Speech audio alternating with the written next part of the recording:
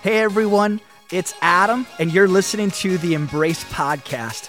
God is doing so many incredible things at all of our physical locations in South Dakota, in Minnesota, and also online. Learn more about Embrace and how to get connected at IamEmbrace.com. I hope today's message encourages you and inspires you. Let's jump in. Hey guys, I hope everyone's doing all right so far today. My name is Adam. I'm one of the pastors here at all of our campuses, all of our network churches. To each and every one of you with us online, we are so glad that you are here. This might be kind of strange to hear, but every single Sunday, I still, even after 15 years of doing this, I still get so excited to see who's going to come, just to see the new faces that are going to show up, to see friends that I've known for years. And so I cannot say this strongly enough. We are genuinely thrilled that every last one of you have decided to worship with us here today, okay? Now, 167.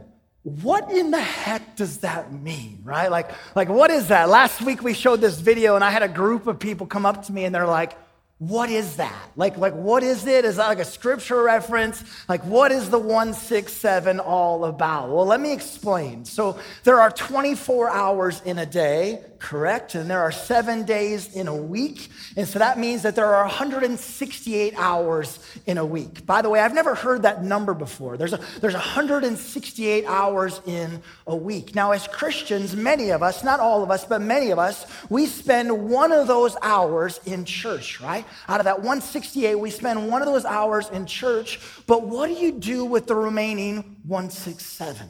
Like, what do you do with the other 168 hours that are available in every single week? I'll say it for us as Christians, as churches, especially as pastors. I'll confess this to you. We are focused and consumed with the 1 hour.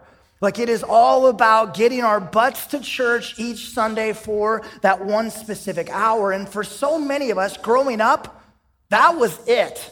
Like that's all it took to be a good Christian, was just suffer through, make it through the 1 hour and you're good to go. Sound familiar? Even more honest, I'm guessing that for a bunch of us, we've maybe been turned off from God because throughout our lives, we've crossed paths with different Christians who were really, really good at the one. We crossed paths, maybe a family member, a college classmate. You crossed paths with someone who was a Christian who was really, really good at the one, but the other 167 looked no different than anybody else. Anybody know a Christian like that? Again, they talk about the one, but when it comes to the 167, their lives were no different. Even worse, they were actually worse than other people. Again, what do we do with the 167? Now, yes, the 1 hour each week in church is important. Yes, that 1 hour sets up the rest of our week, and we'll get to that. But again, what about the remaining 167 other hours that God has given us? When I meet with people, one of the things that they often tell me is that they're trying to figure this out. Like they're trying to figure out how does Jesus actually become a part of their lives? Like they get excited about Jesus on Sunday and then Monday happens. Again, what does it look like to follow Jesus in our actual lives? And really what they're trying to ask is, how does the one impact and change their 167? Like how does their one bleed into everything else? Well, this right here is exactly what this whole series is about.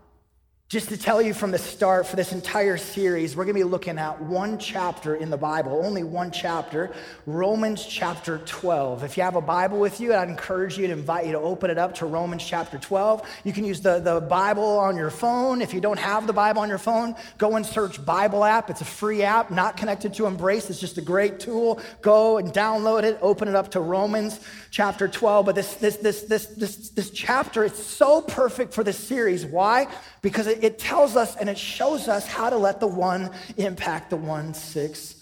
7. So this book of Romans is a letter written by a guy named Paul to the church in Rome. And it's truly an amazing book. It's one of my personal favorites. Just to note it, though, it can also be really confusing to read. I just want to give you that heads up. And so throughout this series, if you decide, I'm going to try to read through the entire book of Romans, which I think is an awesome thing to do, by the way, if you choose to do that, find a translation that's easy for you to understand. But many people and biblical scholars believe that this letter, the book of Romans, is one of the most important parts of the Bible because it lays out so well what Jesus and his life and his death and resurrection all mean for us. Again, throughout this series, we're going to be staying in this one chapter, Romans chapter 12, and starting in verse 1, here is what we are told.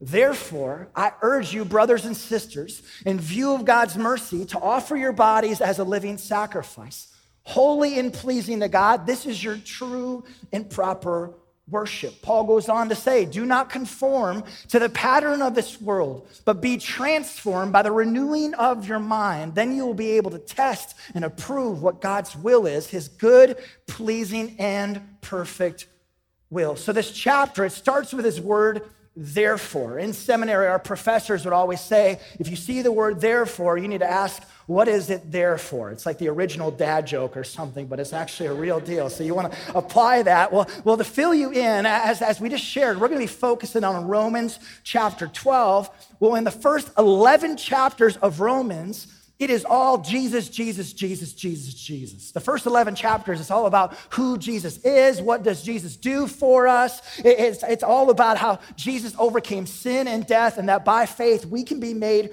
right with God. It's like 11 chapters of Paul preaching this really, really long sermon about Jesus. And then again, at the very start of chapter 12, Paul says, therefore. It's like this turning point in Romans. Therefore, in view of God's mercy. But Paul's basically saying, therefore, in light of everything that I just shared in the previous 11 chapters. Therefore, in light of everything that you know about Jesus and what he's done in your life, this is what you should do with it. Again, therefore, this is what you should do. This applies to even you and I. Therefore, in light of everything that you know about Jesus and I know about Jesus, this is what you should do with your 1, 6, 7. Continuing on, though, again, Paul says, therefore, I urge you, brothers and sisters, in view of God's mercy, to offer your bodies as a living sacrifice. Just say it again. What the heck is going on? It's like sacrificing bodies. I didn't know I was showing up to a cult. You should try our Kool-Aid in the entryway. It's very, very good, okay? But it's like, what is happening here? Well, at this time, as a way to worship, church word, as a way to trust God, as a way to show God that you loved him, you would sacrifice a part of what you had to God.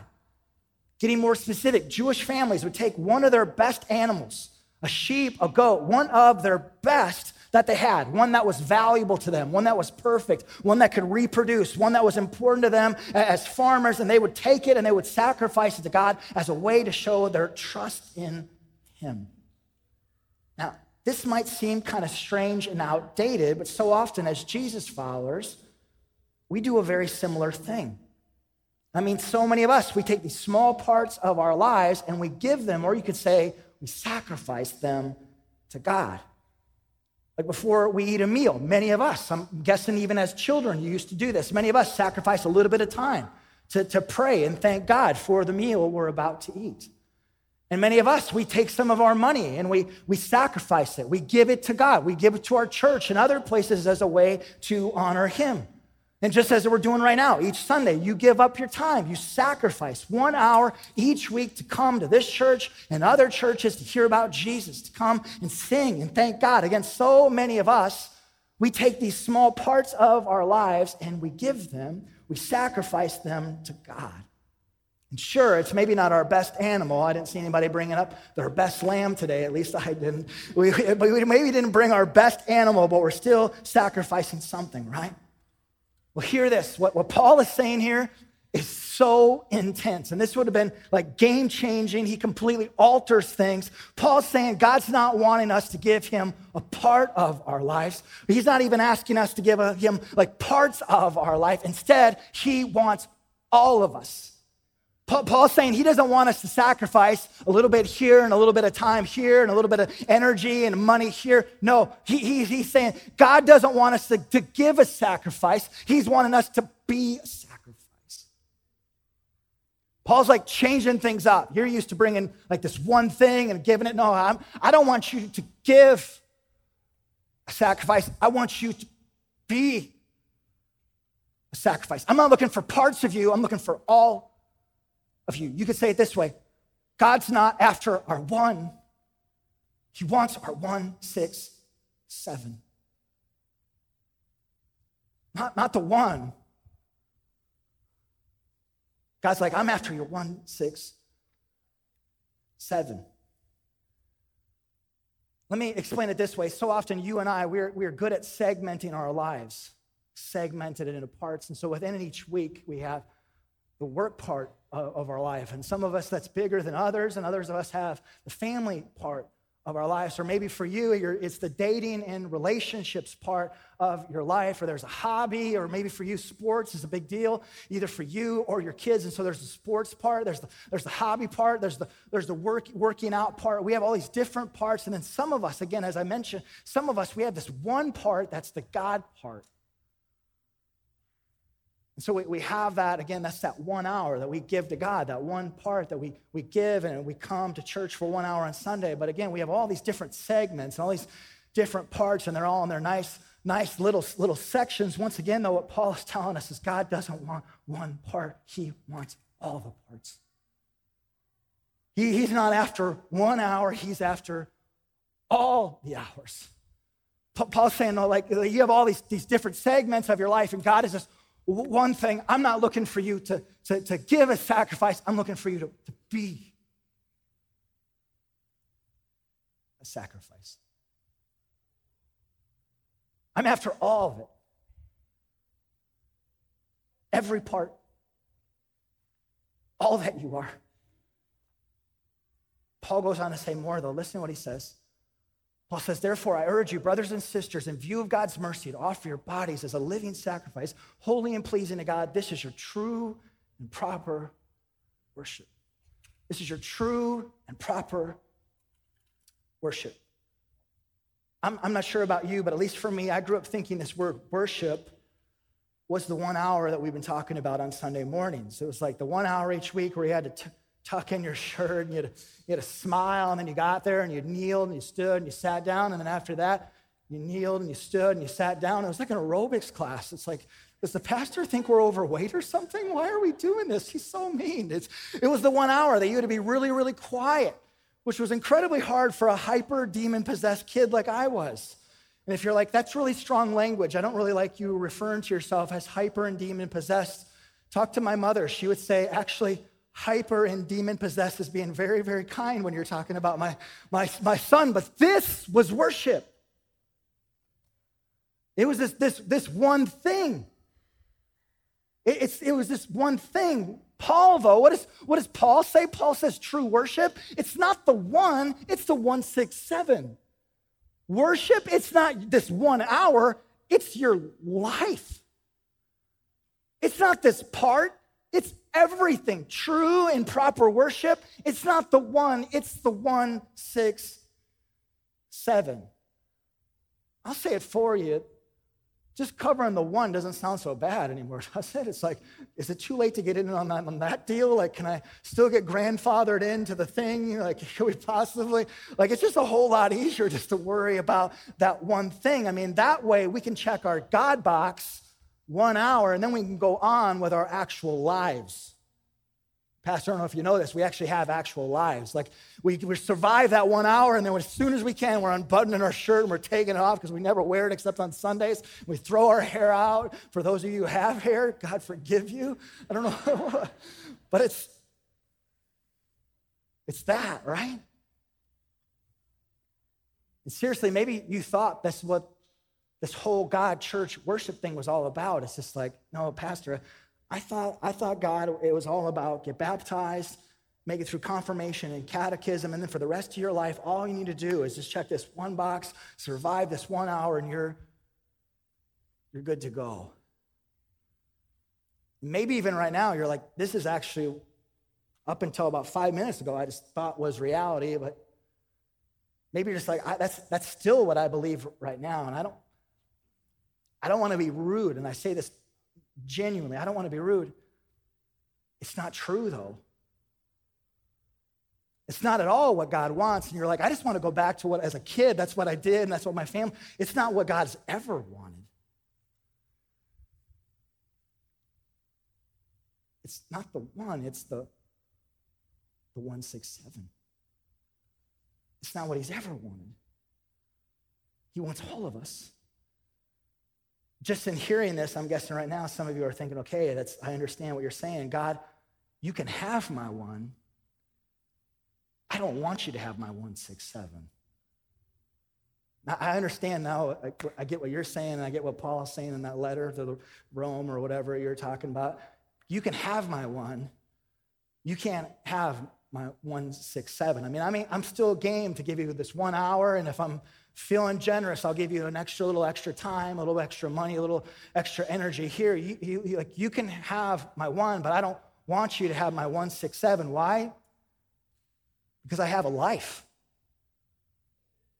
I got my life. I don't know if you know this guy, but I got my work part. You know, you kind of have to work to pay bills. It's kind of how things work, you know? And I'm working on it, but I'm trying to be better with my family because I'm just not good because work. And so I got my family part, God, and life's too short. You got to enjoy it. I got my entertainment part, and I got my sports part over here, and I got relationships. I got that. I got Friday nights, which I'd rather you not even really see or even know about. Like you can have my one. I don't want you to have my 167. My response, I get it. I get it.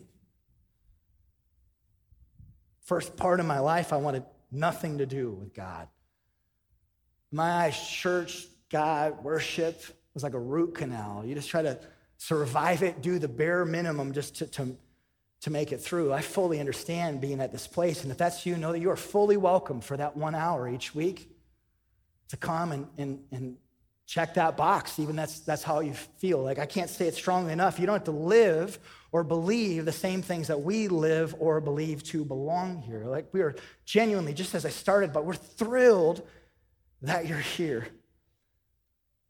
But I do have to be honest and say, that's not what God wants. Again, God doesn't want just the one. He wants your 167. And to be clear, he doesn't want your 167 so you can be miserable. He doesn't want your life so you can hate your life. It's actually just the opposite. Listen to what Paul goes on to say. Then you will be able to test and approve what God's will is, his good and pleasing and perfect will. Paul's basically saying that when you give God your everything, that God and his good and perfect and pleasing will be in your everything. God wants you to give him your 167 so that he can be a part of your 167. God wants to be in everything so he can move in everything, not just for an hour, but in every hour. Again, he wants all of us, not so we can be miserable. It's just the opposite. Just listen to this. If God is love, if God is truly awesome, if God is wholeness and joy, if following Jesus is an adventure, I won't speak for you, at least for me, I don't want that just for an hour. I want it in every hour. I want it in every part of that I am. On a regular basis, people will often come to me and they'll say, Sunday morning is my favorite part of the week. I love coming to church. And I leave feeling like refreshed and filled up and renewed, but then Monday comes. Then life happens. And yes, again, there's absolutely something special that happens when all of us gather together. There's something unique that happens when we gather together on Sundays. Yes, this matters. Yes, this is so important. Yes, as Jesus followers, I would argue it's one of the most critical things we can do. But what if God wants us to experience all of this, not just for an hour, but every hour? Yes, there's something unique, but what if he wants to experience all of this?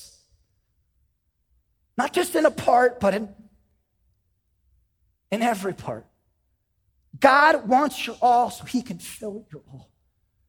He wants your 167 so he can be in your 167. So he can fill your 167. So he can use your 167. So he can lead you and guide you in every part of your 167. God wants your all so he can fill it all. In every part, in every hour, in every week. All of it. To be clear, this doesn't mean the 167 is going to be easy.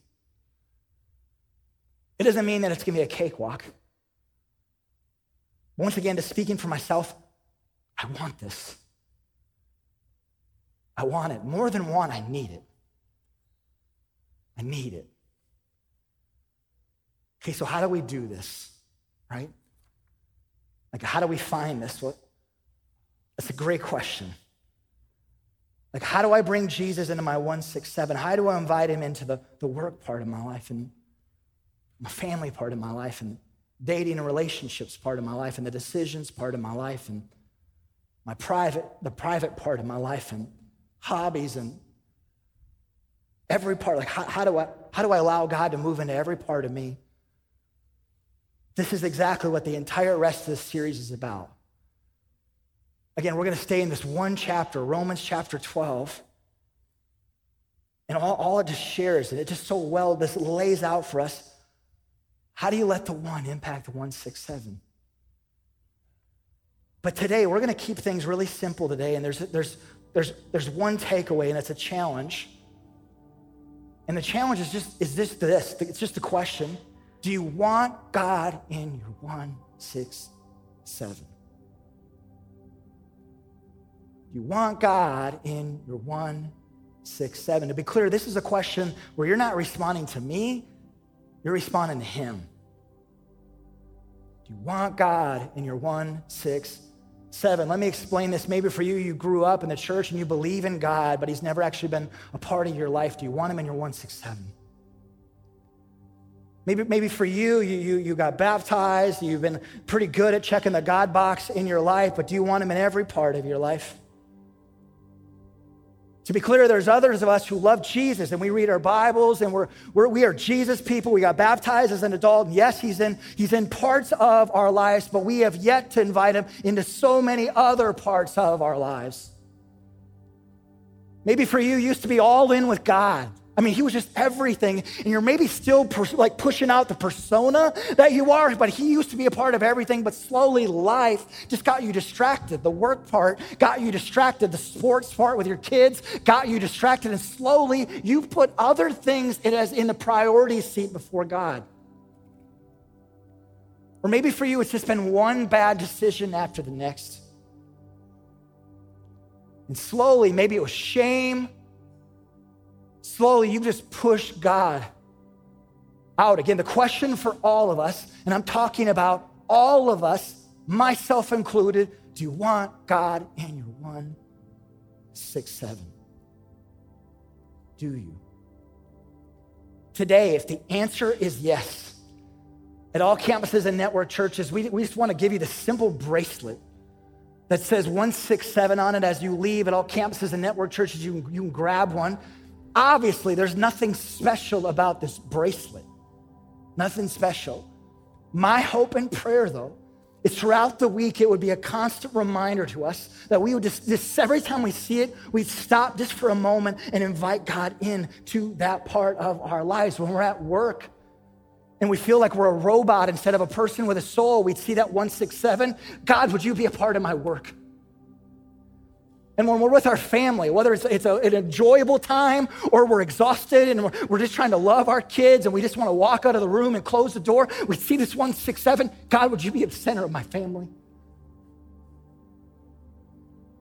can't be the dad that you want me to be. I can't be the mom you want me to be. I need you.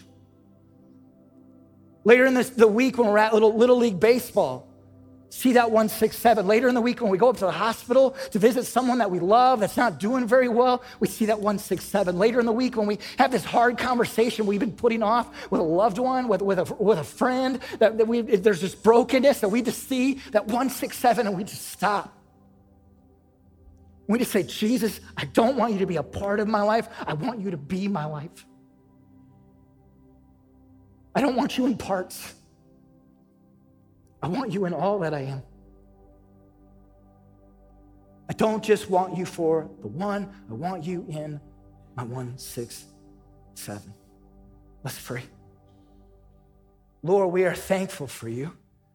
I'm so grateful that you come and you speak to us in a way that all of us can understand. Whether we're here for the first time or we've been here for a long time, God, I'm so grateful. You just come and you speak to us. I gotta believe there's someone here that's hearing this and it's like, that changes everything about everything I've ever believed. I've been so good about checking that box or so good about feeling condemned because I haven't checked that box for a long time. You want it all, God? You want to be a part of all of it? I just feel too broken for that to be true. I just feel too jaded for that to be true. I feel like my soul is dead, God. But if that's true, I want it. And so today, maybe you're not at this place. Yes, Lord, I want you a part of my 167. Yes, I want you to be a part of all that I am, Lord. And so I invite you in. God, with these bracelets, they're so simple. It almost kind of seems like really we're giving out these bracelets. Will they be a constant reminder to invite you, to invite you, to invite you, to ask you, to invite you into every part of who we are, God. We don't want you just in our one. We want you in our 167. Lord, we love you. We thank you. We pray all these things in the name of Jesus. All God's people said, amen. Thank you so much for joining us today. If this message moved you in any way, be sure to subscribe to the podcast to never miss your dose of encouragement. You can also follow us on social media with the handle @IamEmbrace. Again, we are thrilled you took the time to join us today. And if you live anywhere near one of our locations in South Dakota and Minnesota, we would love to have you join us in person. You can find out more and start a conversation at IamEmbrace.com. Thanks again for listening and have a great week.